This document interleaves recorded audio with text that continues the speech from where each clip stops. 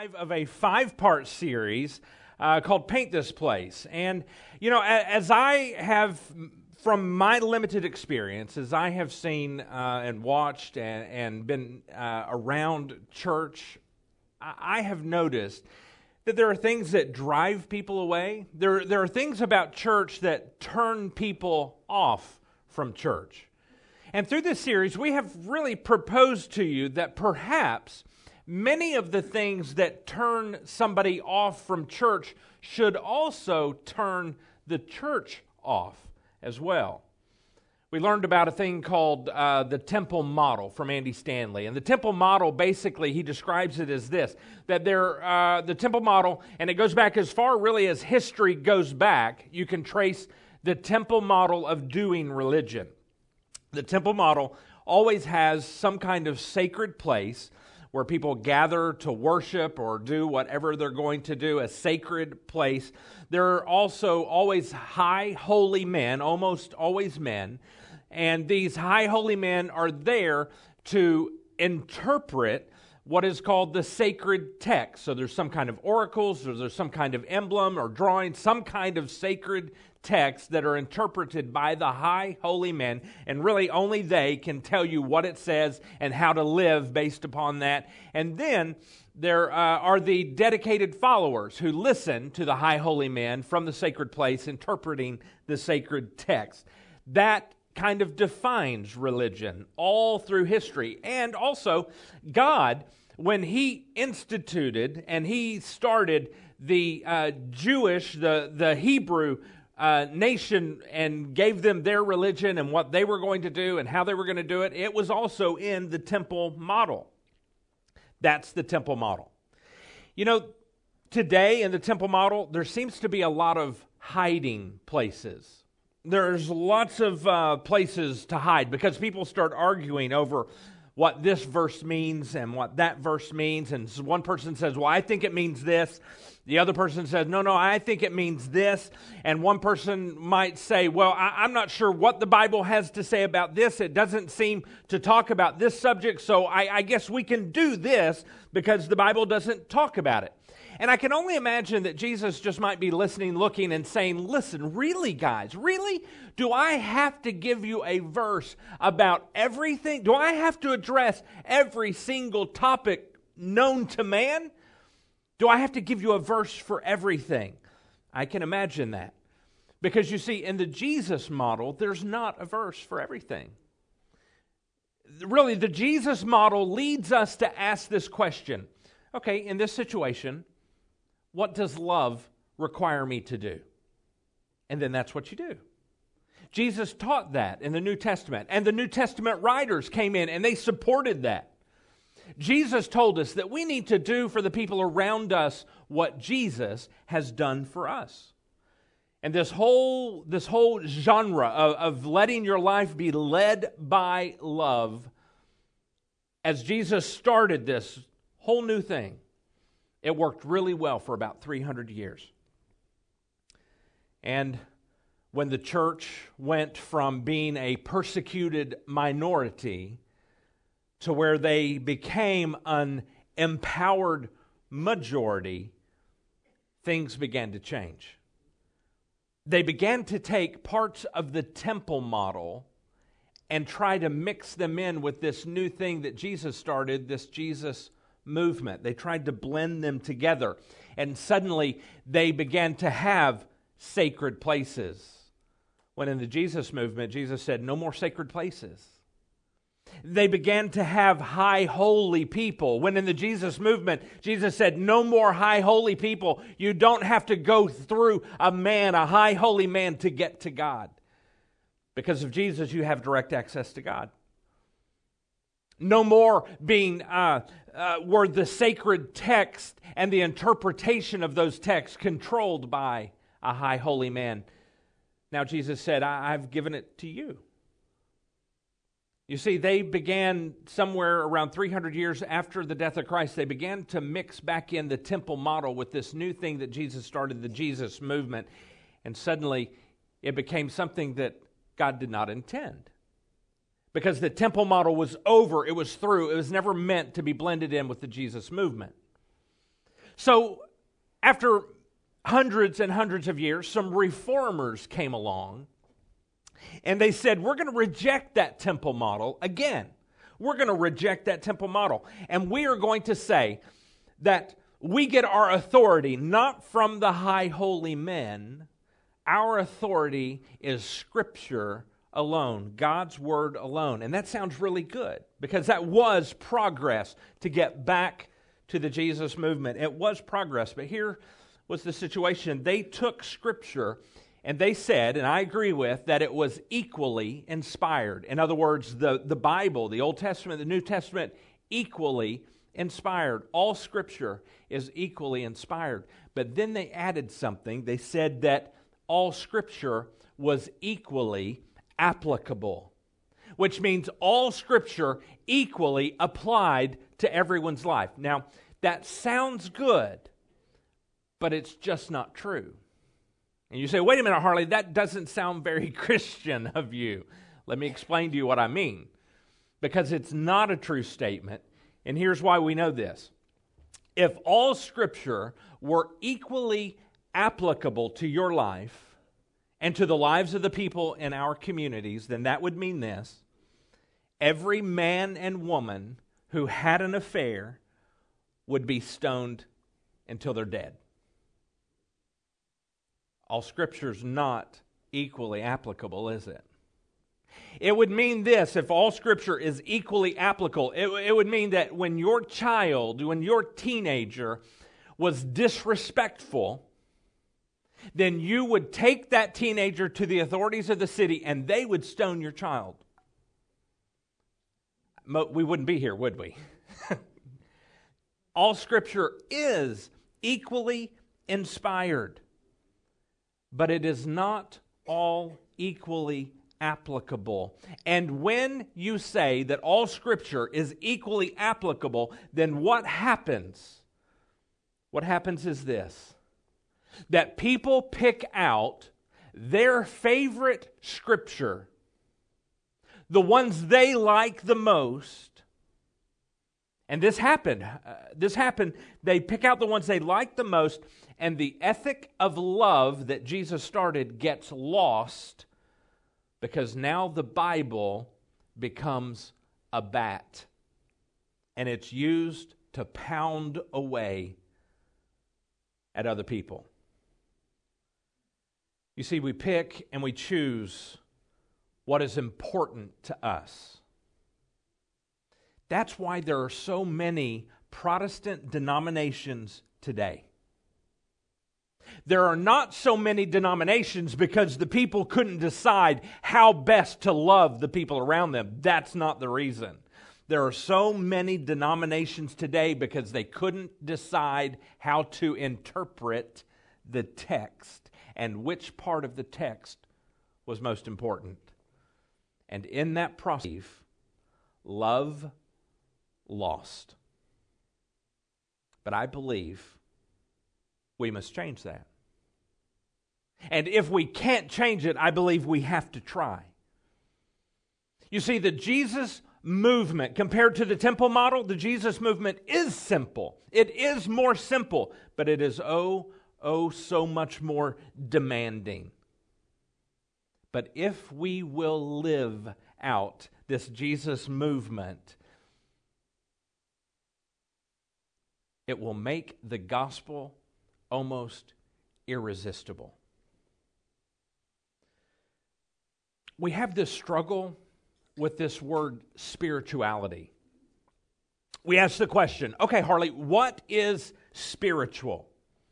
And we go back to our experience and we say, well, I had an experience in church that was really spiritual. I felt the Spirit move. When that singer was singing that song, when the band was doing that, I felt the Spirit move. That was spiritual. Harley, that's spirituality. Or someone else might say, well, Harley, for me, when I get into the Word and the Word gets into me, knowing more and understanding more about the Bible and God's Word to us, that is being spiritual. Harley, that is spirituality. And those conversations are good, And those things, there's good. There's nothing wrong with that. But the problem is, that's not how Jesus defines spirituality. That's not how he defines it. You see, our devotion to God, our spirituality in our lives is not measured by how much we know. It's measured by how much we love other people. That's the way Jesus measures it. Jesus talks about this thing called the fruit of the Spirit, and the Apostle Paul wrote about it in the Bible. And it's described as something that comes from God himself. It's from God. It's fruit that he produces in our lives. Let me read you from a translation. It's going to be on the screen. The fruit of the Spirit. Here's how it reads here. The fruit of the Spirit is insight, knowledge, understanding of the deeper things, meaning digging into Scripture, deeper things, the ability to make people want to know more of what you know, and the practice skill of presenting that knowledge to the people so that they are spiritually stirred. That translation, that's the TWT translation, which stands for the wrong translation. We look at that and you say, what, Harley? That all sounds so spiritual. That sounds spiritual. And when we think of spirituality, that's what we think of. The problem is, that's not what the Bible says is spirituality. That's the wrong translation. That's not right. You say, Harley, but spirituality, I need that insight. That's when I'm spiritual. Spirituality has nothing to do with insight. Spirituality has nothing to do with how smart you are. You might look at someone teaching, you might say, wow, they are so godly. No. That's not what godliness is. Perhaps you might better say they're just really prepared. Spirituality has nothing really, don't get up and run out. Spirituality really doesn't have much to do with the Bible at all. The early Gentile believers, they were Gentile, which means non-Jewish. That means they didn't have nor use the Old Testament. That was for the Jewish believers. They didn't have the Old Testament. They didn't grow up in the synagogue. They didn't have the Old Testament. And the early Gentile believers, they did not yet have the New Testament. The letters had not circulated. The early believers had no Bible. So where did they get their spirituality? Well, the Bible tells us they got it from the Holy Spirit. Now, let's see what the real translation of that passage in Galatians says. What is this fruit of the Spirit? The Apostle Paul writes about it. Now listen to these words. I'm going to read it slowly. Don't get too far ahead of me. Kind of hang in here with me in slow motion. Galatians chapter 5, verse 22. It's going to be on the screen. Listen to this. But the Holy Spirit produces His work, not ours. He produces this kind of fruit in our lives. Love. It's what He produces. Joy. It's what He produces. Peace, patience, kindness, goodness, faithfulness. And in verse 23, he continues, gentleness and self-control. Leave this on the screen for just a minute. You can scroll back to these others. It goes on to say, there's no law against these things, this fruit of the Spirit. Kind of list, there we go, right there. Hang on to that. There's a sample right there. Look at those words. Love and joy and peace and patience. Look at those words. You don't have to even be able to read in order for God's Spirit to produce those things in your life. Notice that these things are not vertical. It's not between you and God. It's not between you and your relationship with God. That's vertical. Guess what those are? All of those things are horizontal.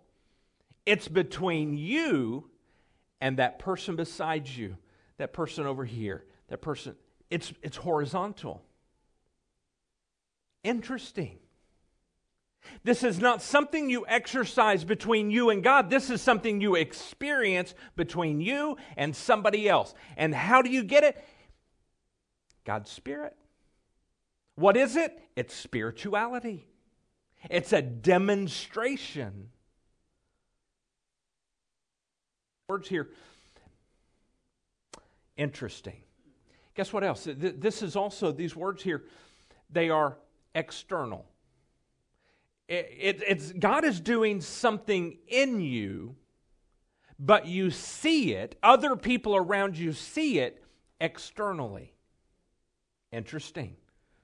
It's also cross-cultural. It's not just meant for one nation, one people group, one tribe. It's every nation, every culture. It's also very unnatural. Those things, not natural. It's produced by who? Something supernatural. God's Spirit. So, never be fooled by the man or the woman who knows a lot, but they don't love a lot. Never be fooled by the wrinkle-free, smooth-faced TV personality who has a giant following, who speaks and they inspire, but you never see love in action. You see, charisma, it's not one of the fruits of the Spirit. Remember, Adolf Hitler, he captured the hearts of an entire nation with a microphone. That's the power of the spoken word. That is charisma. But Jesus and the Jesus movement is not measured by somebody's speaking ability. It's not measured by their charisma. It is measured, their spirituality is measured by the fruit of the Spirit. Do you realize the most spiritual person that you know might be the quietest person you know? The most spiritual person you know might be the person who knows the least about the New Testament. But somehow that person has captured what it means to love others the way Jesus has loved them. So I think in order to do this, I think we need to understand another word. We need to understand the word holiness and what holiness means inside of the Jesus movement. Because in the temple model, holiness meant something completely different. In the Old Testament, holiness meant this. God said, I am going to take you, this nation of Israel, this Hebrew nation, and I'm going to set you apart. I'm going to take you and set you apart as holy. I'm going to separate you from all other nations, from all other cultures. You are going to live separate. You're going to live this holy life. I don't want you to take other parts of their culture and mix it in with yours. I want you to be holy and separate. That was the definition in the Old Testament. Why? Because in God's plan, He was going to bring and did bring His Messiah, Jesus Christ, who is God Himself in flesh. And He was going to enter into this world through the Hebrew nation. That's why God set them apart. That was the definition of holiness in the temple model in the Old Testament. And we confuse that definition with the Jesus movement definition. When we think of holiness, we think of the temple model, we think of the Old Testament definition of holiness. But when Jesus arrived, the Hebrew nation being set apart, sanctified, being kept apart, separate and holy, It was to bring Jesus here. Once Jesus arrived, everything changed. So did the definition of holiness. Jesus changed it. Holiness in the New Testament.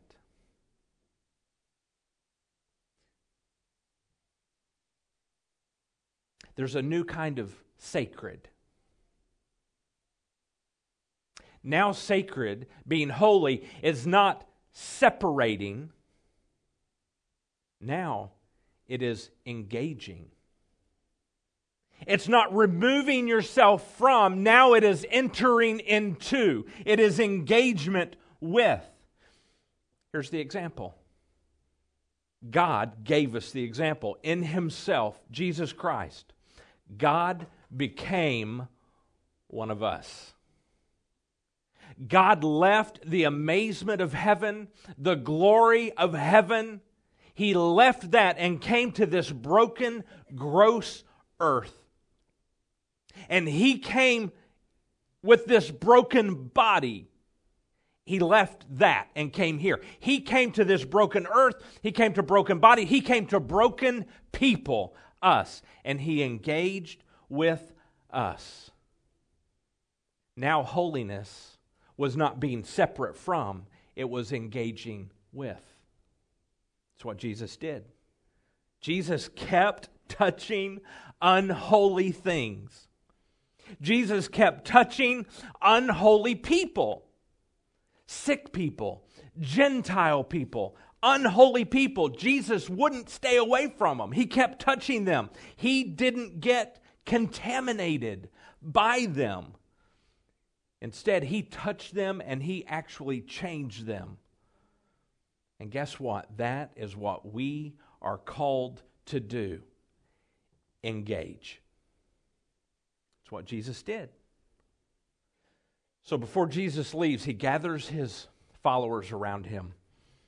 And He says this to them. All right, guys. I want you to go. What?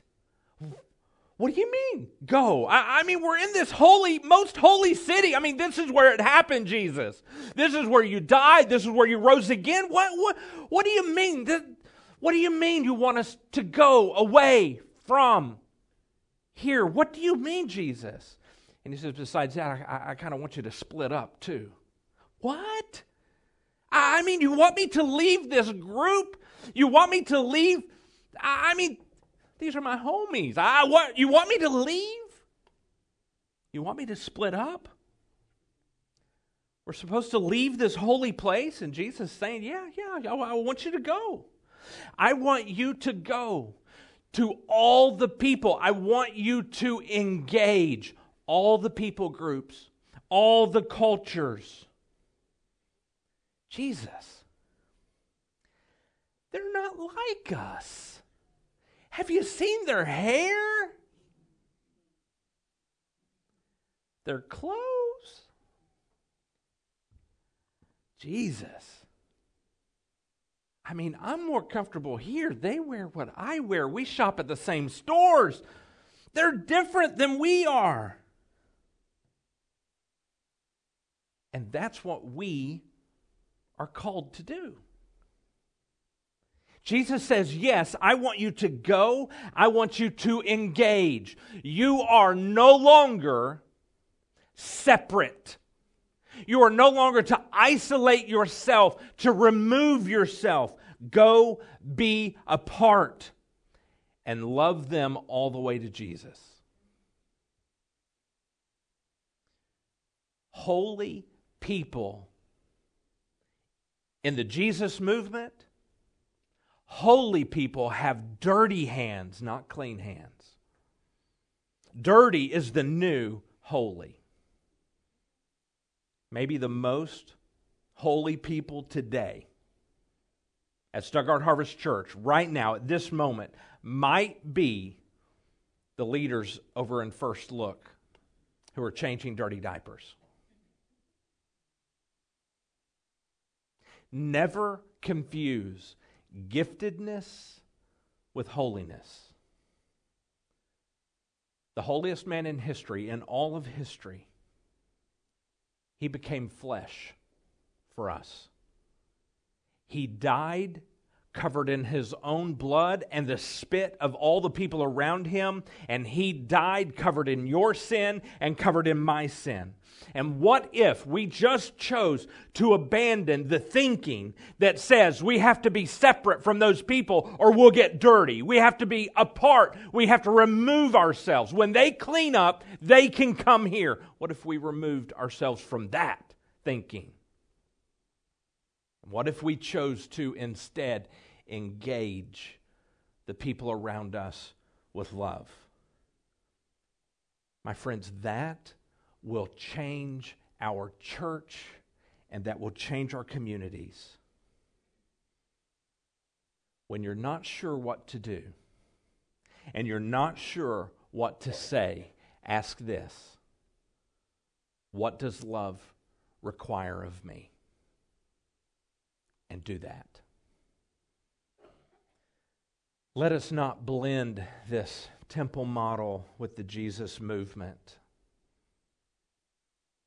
Let's engage with, not disengage from. It means that ritual in the Jesus movement, being sacred in the Jesus movement, means that we will use our lives and our love to engage with other people. Because that's what Jesus did for me. And that's what He did for you. He actually showed up. He showed up. He engaged with us. That kind of Christianity, that kind of following Jesus, it will change the world. And it happened, and it can happen again. It needs to happen again. It should happen again. Imagine with me, what if we got this right? Stuttgart Harvest Church, what if we got this right? No more just showing up and sitting in theater seats in rows. No more consuming in the church, just saying, what does the church have for me today? Or what does the church have for me? No more of that. What if we actually engaged the people around us, where you live, where you work, where you shop? What if we engaged them with love? What if we ask, what does love require of me in this moment? And then do that. What if we as a church decide this command of Jesus, this is the command. This is the one command. What does love require of me? And I say this: let's go change the world. Let's pray. God, I'm so very thankful that you did not wait for me to clean up my life and then to seek you out. But God, in my state of brokenness and my state of despair, you came looking for me. You engaged me. And you didn't beat me down with your word. You loved me. And God, we're so grateful that you are doing the same thing for many lives in this church right now. You are taking broken lives and you are running to them and engaging with them. And God, may we do the same thing in our communities today. May we engage the people around us with love and point them with love, walk them with love all the way to the cross where their lives can be changed forever. Thank you for loving broken people. In the name of Jesus, our Savior, we pray. Amen.